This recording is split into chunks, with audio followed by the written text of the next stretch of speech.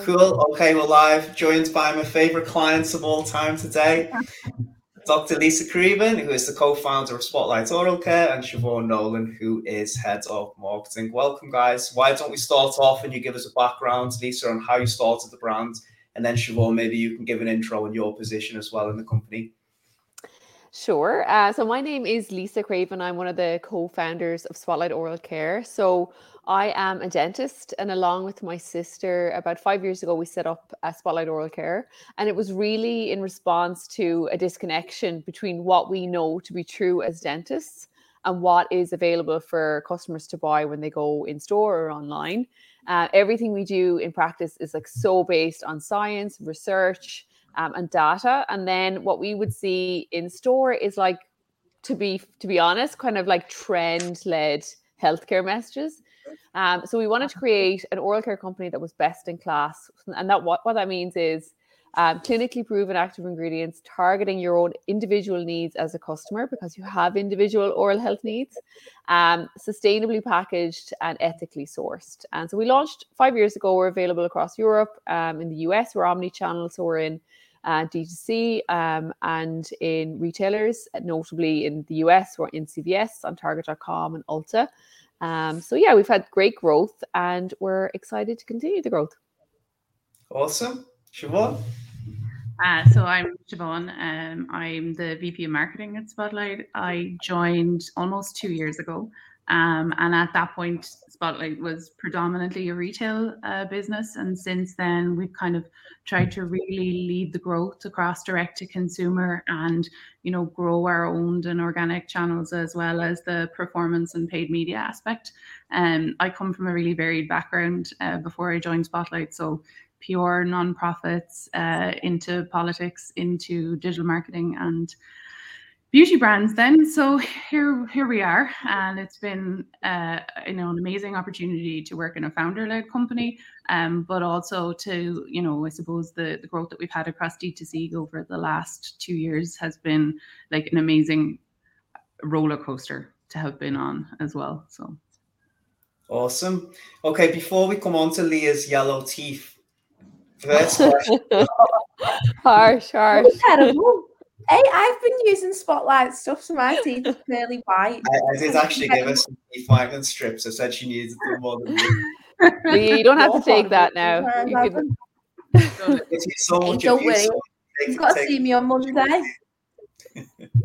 Okay, so yeah, sticking on the retail message that you mentioned before, because when I first spoke to you guys, like you said, COVID really accelerated the D2C side of the business. Were you traditionally going into retail, and then when COVID came about, it was just a quick transition online, or was it always a cornerstone of the strategy? And after obviously it becoming predominantly D2C, has it changed your perspective on the strategy in retail? Like, how did that work out? So, I mean, I think when we started the company, it was very much like a very organic, growth. Like there was no huge strategy when we started at first. We launched first into retail. So we launched into pharmacies and like beauty stores really in Ireland. And I think the reason that was so successful initially was because going into pharmacy, it's naturally a very good space for us, because everything we do is like science backed and all focused on proper ingredients. So pharmacists want to support products that actually work. So that was actually a really good fit for us. But a lot of our marketing from the start was all pretty much online in terms of influencer marketing, and the support was really online, even for a retail initial kind of start. We had definitely always planned to accelerate our D2C growth. And I think there was a great timing issue there as well, as COVID kicked off, that really accelerated that growth. But that was definitely on the cards for us to go deeper into that area, because that's where our customer is. Our customer, we know, is spending more and more time on D2C and is very engaged across social. So kind of as founders and faces of the brand, we wanted to spend a lot more time on D2C and that focus. I think retail versus D2C is very dependent on the market that you're in. I mean, we are available across like Ireland, UK, and Europe, and we see D2C is so powerful there.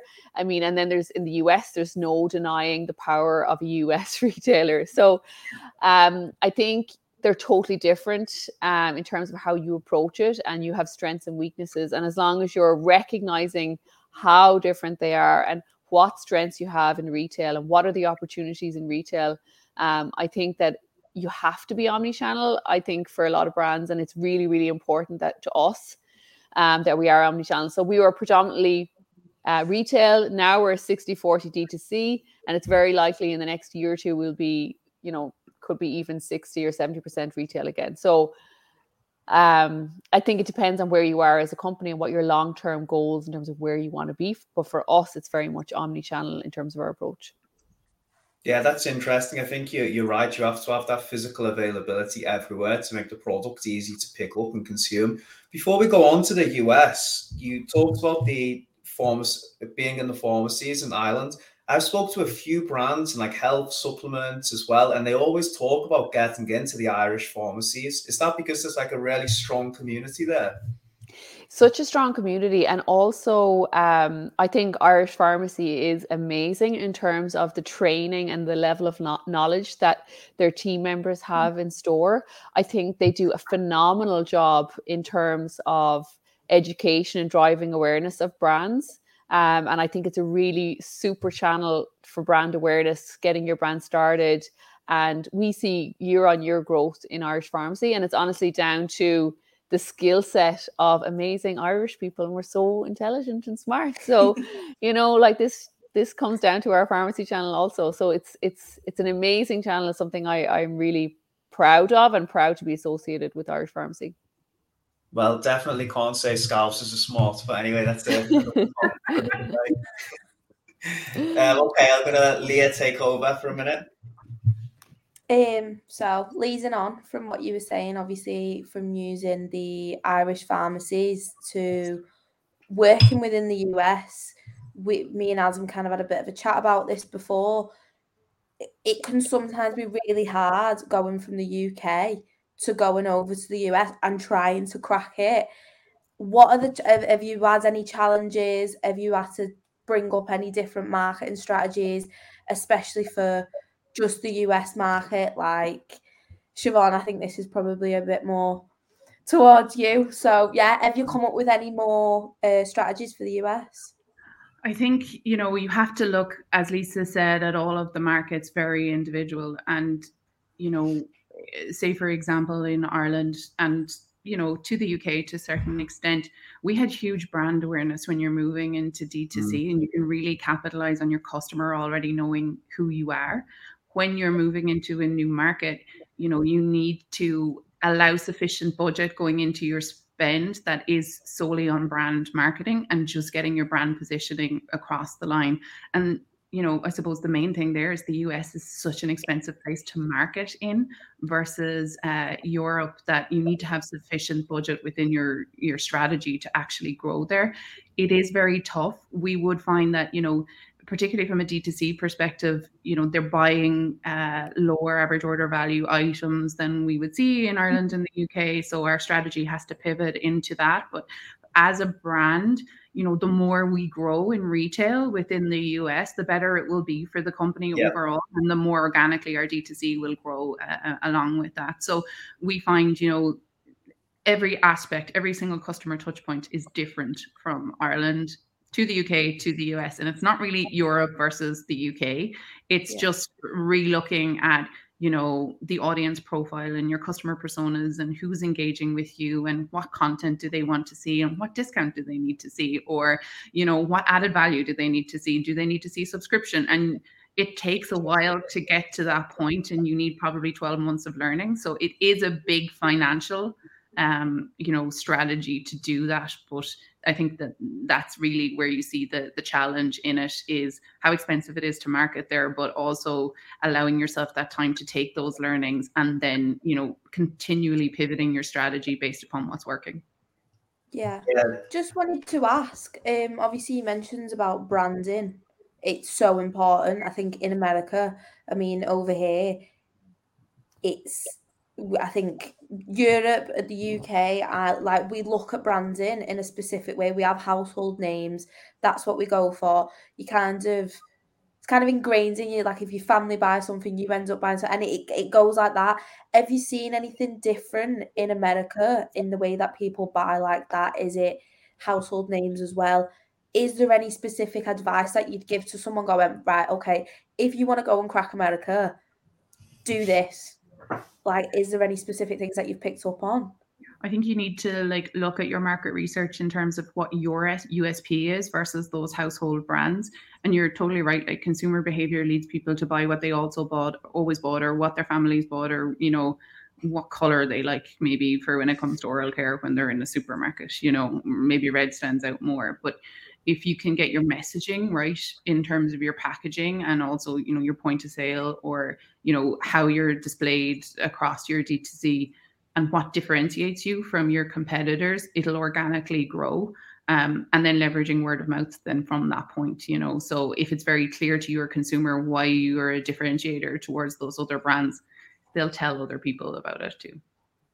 Yeah, it's really interesting going back to what you said about using retail to create brand awareness as well. We've worked with some amazing brands like you guys and others as well who they've done really well in Europe, like Germany, Germany, the UK, different countries like the Netherlands. But when it comes to the US, they're like the AOV, they just can't scale the brands because they're losing money when they try to acquire customers. And they've basically pivoted the strategy and said, okay, first we need to get into Target and Walmart, and then we can lower the acquisition cost and grow the brands online there. It's super interesting to see the difference. I think when you look at different brands in the US as well, like, you know, in Europe, you might be on D2C and Amazon, and you're in retail and you're on other online retailers. You know, in the US, a lot of times people will launch in one channel or two channels, and they focus down on where they want success. So I think a key learning is to be really careful in terms of picking the channel that suits you better and aligns with your business goals, because if you spread yourself too thin, you're just not going to get anywhere. And just because you're huge in retail, it doesn't actually mean it's going to even trickle down to D2C. Just because you're great on Amazon doesn't mean anything in another channel. So it's just about being really careful about what channels you're in and making sure that you're growing success after success as opposed to going too broad initially. Yeah.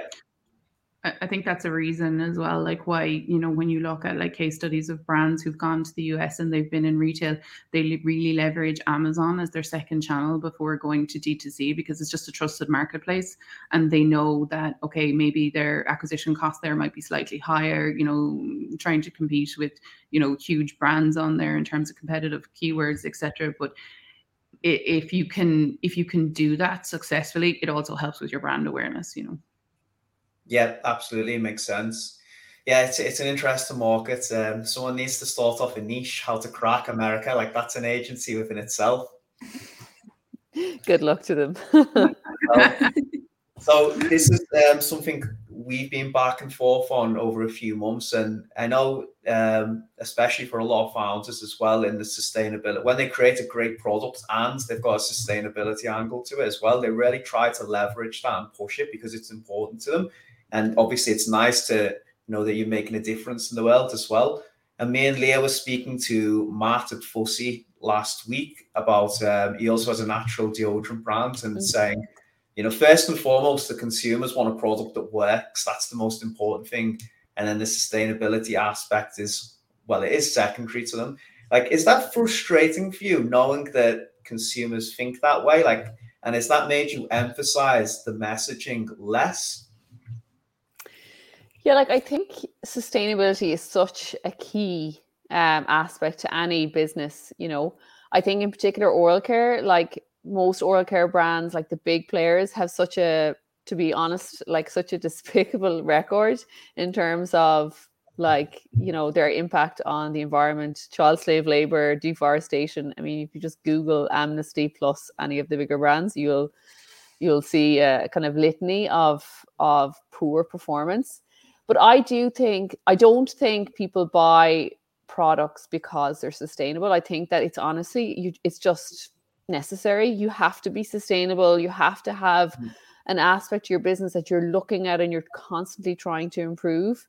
I think for the vast majority of customers, it's not the reason why they buy a product, but it's a reason that they are more loyal to a product going forward, and it might be affecting their lifetime value. But in terms of acquiring a customer for the first time, I don't think sustainability actually, unfortunately, is the biggest driver.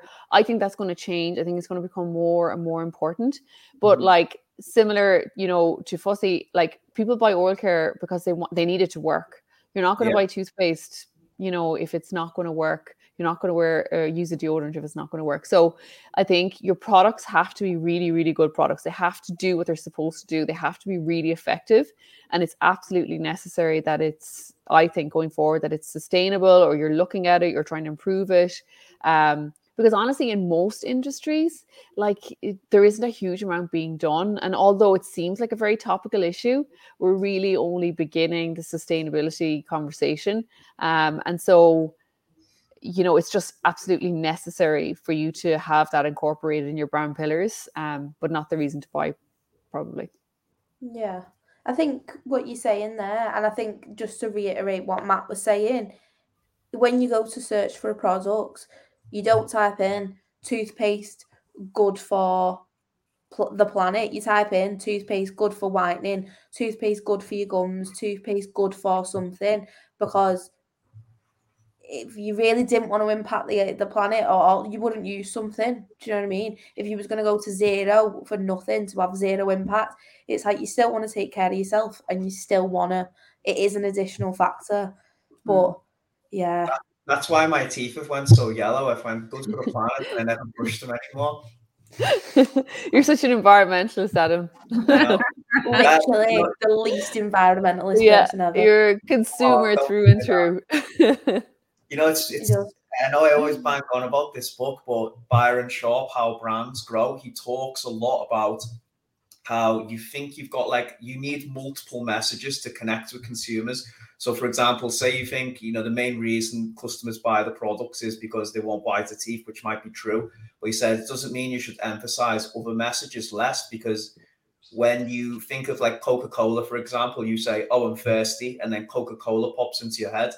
But he said people also think about Coca-Cola when they think, let's go to the cinema, and then they go, oh, I'll buy a Coca-Cola, or let's go to, I'm going to have a meal. So they think of Coca-Cola naturally when they get these thoughts crop up into the head. And I think I've seen other brands as well. They become so obsessed with one message that they forget about the other ways to penetrate the markets.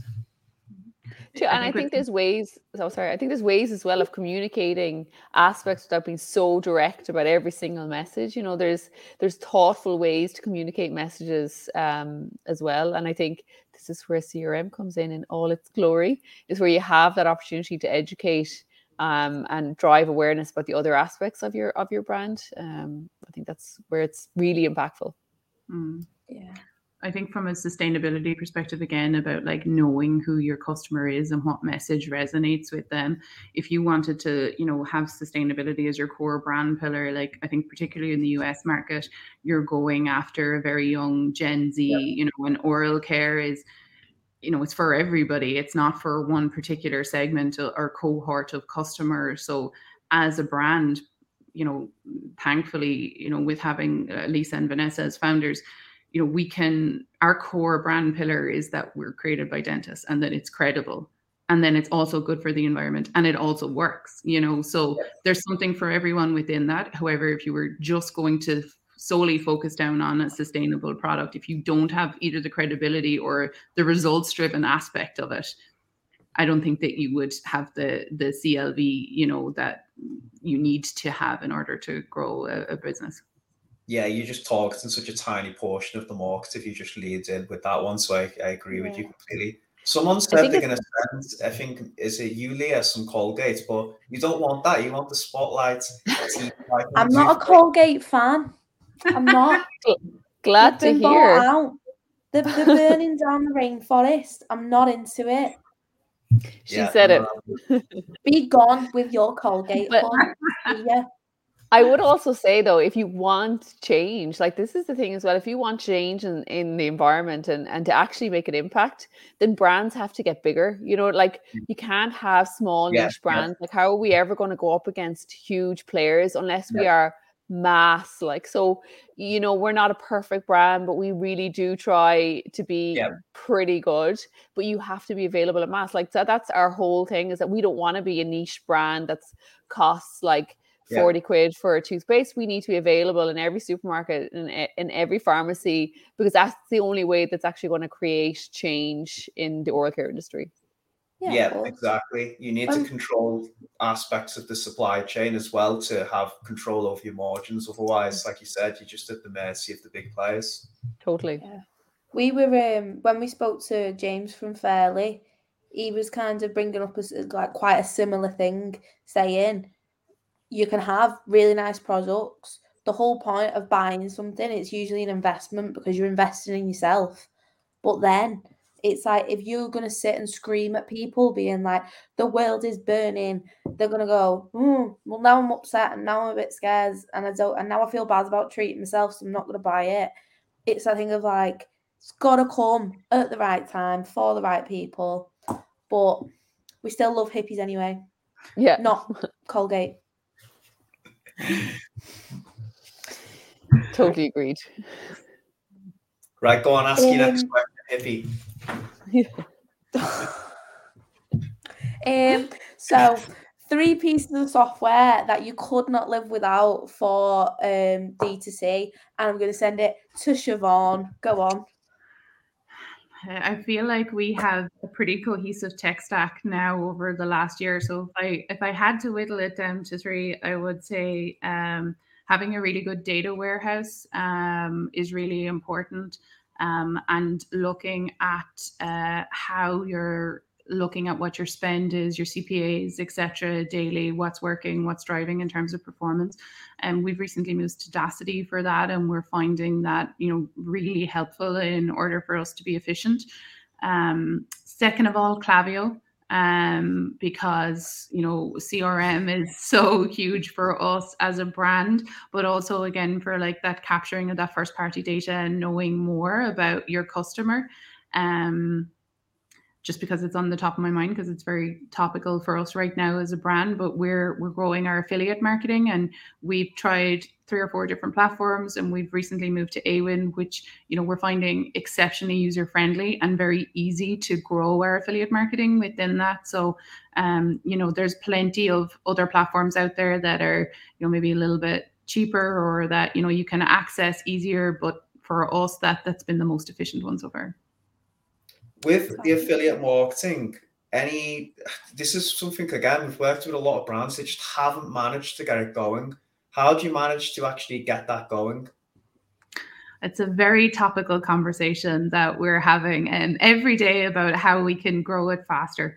But from our side, it's resources and just taking the time to really look at it. It's not a channel that works without putting a lot of work into it, basically.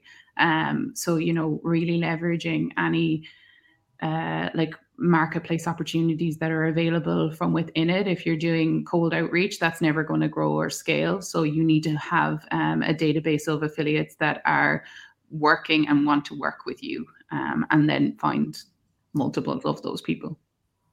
Any software, let me rephrase this actually, is there any software you think, how often should stores get rid of software that's sort of bloating it up and like eating away at the space and slowing the website down? Do you think that's like a missed opportunity to improve site performance? Absolutely. And again, it's another conversation. I feel like you were like bugging our office today, to be honest with you, because it's actually a conversation that we had today again, and looking at apps, etc., that we have plugged into Shopify. Look, I think with, you know, be it agencies or be it any tech stack, any third party that you have, any apps that you have integrated, like doing a quarterly review of all of those is just really important, even from a P&L perspective. Like, you know, you could be paying fees for something that, you know, worked at one point and is currently not working anymore, or you've moved on, and you know, it's just a good practice to do an audit of that every once in a while. We try and limit the amount of apps that we have plugged into our site at any point for that sole reason, in terms of the page speed. But you have to find then a balance of having a plugin or an app that may be slowing down your site, but that is giving a better UX, or maybe as part of an upsell. And so it's monitoring your conversion rate in line with your page speed and finding a balance across it. Yeah, I completely agree. Somebody said they're going to defect to the other side. And I need to know who this LinkedIn user is, leaving the random I know, comment. I am very tempted to log into LinkedIn now. I'm going to take a commission off any sale that comes through, by the They way. We'll set you up on Eowyn. They might work for Colgate. They're coming to the right side. Okay, so for creatives, so especially on social, I know you guys on TikTok have done really well with the teeth whitening pen and other like collateral. Do you have a formula for churning these out, or is it just a case of, you know, see what sticks? Because this is a big topic in the industry at the moment, especially with what's going on with Facebook and other app platforms. People are saying you need to test more creatives, you need to test more. Like, how do you guys approach this? I think, again, this is one of those things that it comes down to resources and energy. You know, you need to spend time. We had a conversation during the week where I'm like, everybody in the marketing team needs to spend a lot more time on TikTok. Like, you need to know you need to get a really feel for the platform. And also you need to decide, like, you know, like who is your customer? And a lot of times when people talk to us, they say, okay, your competitor is Colgate or whoever. It's not our competitor. Like, our competitor is the next beauty brand. Like, we sell, you know, options to whiten your teeth and make your teeth healthier. But like, a lot of our customers want to whiten their teeth, you know. So our competition is another beauty brand selling another form of enhancing your appearance. And so where are they, you know, advertising, and what is the kind of creative that they're doing as well? So like, I look to other beauty brands for inspiration, but I also think you just need to be on the platform. You need to like get a feel for what other brands are doing and what people are engaging with. I think for us, because we are the face of the brand, we're the founders, Vanessa and I, we're sisters and dentists, like we have a natural space to play in terms of on social. So like, we have great fun on TikTok. We do a lot. We're on our Instagram a lot. We do a lot of lives and a lot of interaction, because that's a really easy thing for us to do.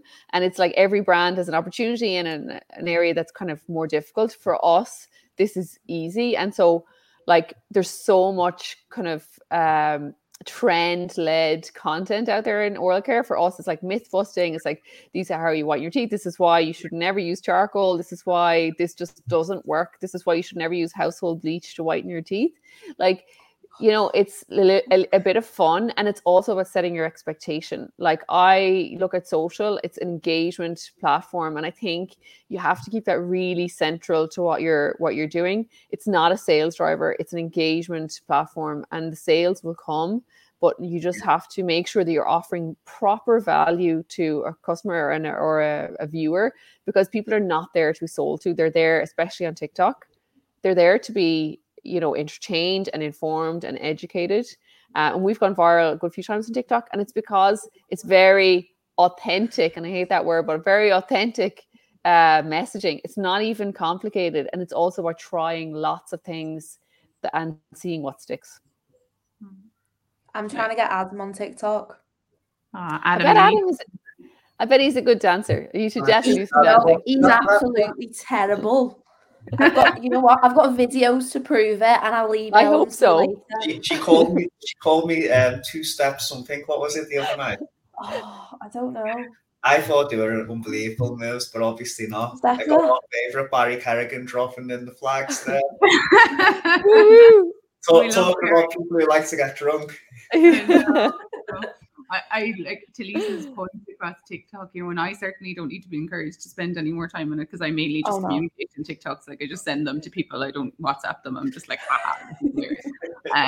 But you know, there's no formula really to it. Like, we spend a lot of time looking at what's trending, or we see fun ideas, and you know, we have like shared WhatsApp groups, and like all like put it in, or someone of the creative team will put in, and we'll be like, Lisa and Vanessa, we should do this. This is cool. Like, this is trending, or people are doing that. And it's actually just spending time on it and seeing what's fun and engaging and what's a good fit for our brand from what we're seeing. So you heard it from our CMO's mouth here. I can spend all the time that I want on TikTok. It's Adam, I think when they say like a group chat for TikTok. You need a group chat for TikTok. Yeah. Oh yeah, just for TikToks. I think you can do it with Helen. I'll stay out. Me and Helen would never get any work done. Me and my boyfriend now, when we go to bed, we have to give each other like 10 scrolls each, because otherwise it just goes on for hours and hours, and I'm going, look at this one, look at this one. But I think we should get on it, Adam. I've told you. Leah, this is getting really weird. Let's change subject. I think TikTok. We need to get on there. I don't want to know what Patrick do before bed. It's literally how I show love. Like, if I send you TikToks, it means I care about you, and if I don't, I'm still waiting for my first one. All of us are. Well, this is what I mean, Adam. This is why nobody talks to you. It's because you're not on TikTok. That's why you're not popular, Adam. You need to get on TikTok. I'm so boring. I'll do it after this. Moving on to the last question. Dancing and TikTok aside, so it's very hard at the moment. It's easier than ever to start a store, but it's very, very difficult to grow. What would your advice be, both of you, to anyone who wants to get involved in the space right now? I'll let you go first, Lisa.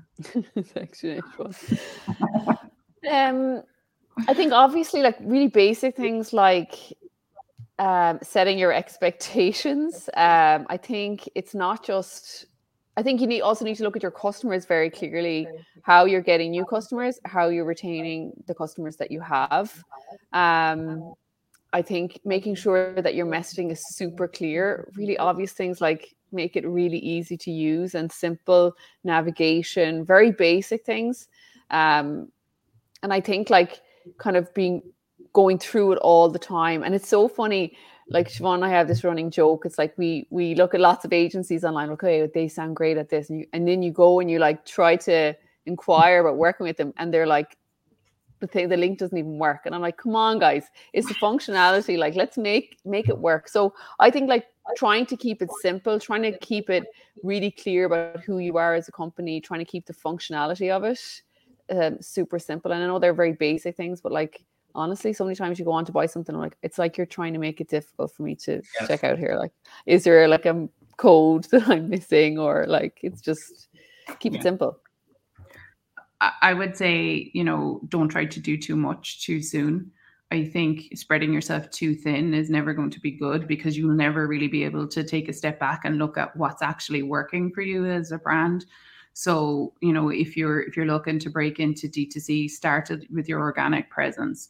Start with, don't go and pay a celebrity ambassador. Start with some micro influencers who want to try your product. Get some good feedback, some good content from that. What works in an organic basis will then work on a paid basis, versus going and paying a creative agency, $100,000 to produce a piece of content for you if you don't know that your messaging is right, or you don't know that that's what's actually going to resonate with your customer. And then when you have those early adopters, leverage them. They're the people who will be the most loyal to your brand in the long run. Treat them well. Have every customer touch point. For us as a brand, customer service is so important to us as a brand that, when a customer orders from us, they feel that appreciated by the fact that they have supported us as a brand. And, it didn't, cost us anything as a brand, but we did a customer appreciation week this year, where we just did giveaways for our customers and thanked them and added handwritten notes into their orders, and really leverage that, and the loyalty and, the kind of love that you get back from those early adopters, and they'll tell their friends, and you spread your word of mouth. So from that perspective, I just wouldn't go, if you're starting out, and go spend a ton of money on paid media to start with. I would really see what you can do at a low cost effective organic way, and then use those early adopters to grow and scale your business. Yeah, because then you're proving a product market fit on you, rather than throwing your life savings into something that might not work out. But I think in its essence, it's about having a great product and genuinely caring about your customers. And for all like the marketing strategies and hacks and growth gurus, you see, ultimately, when you look at the best brands, I think it really just boils down to those two aspects.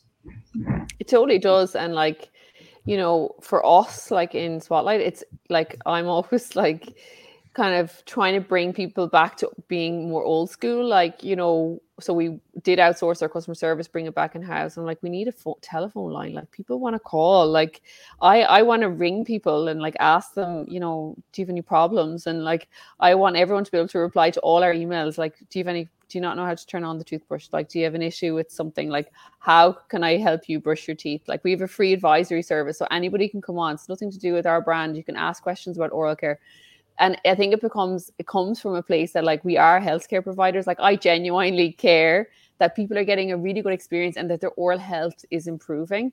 And so like, if you keep that at the core, like you can't really go wrong in terms of how your customer feels that.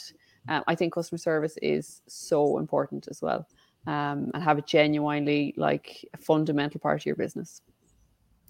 Yeah, completely agree. And I think that's a great way to end things, because I can see in the comments I'm being absolutely abused by loads of different people.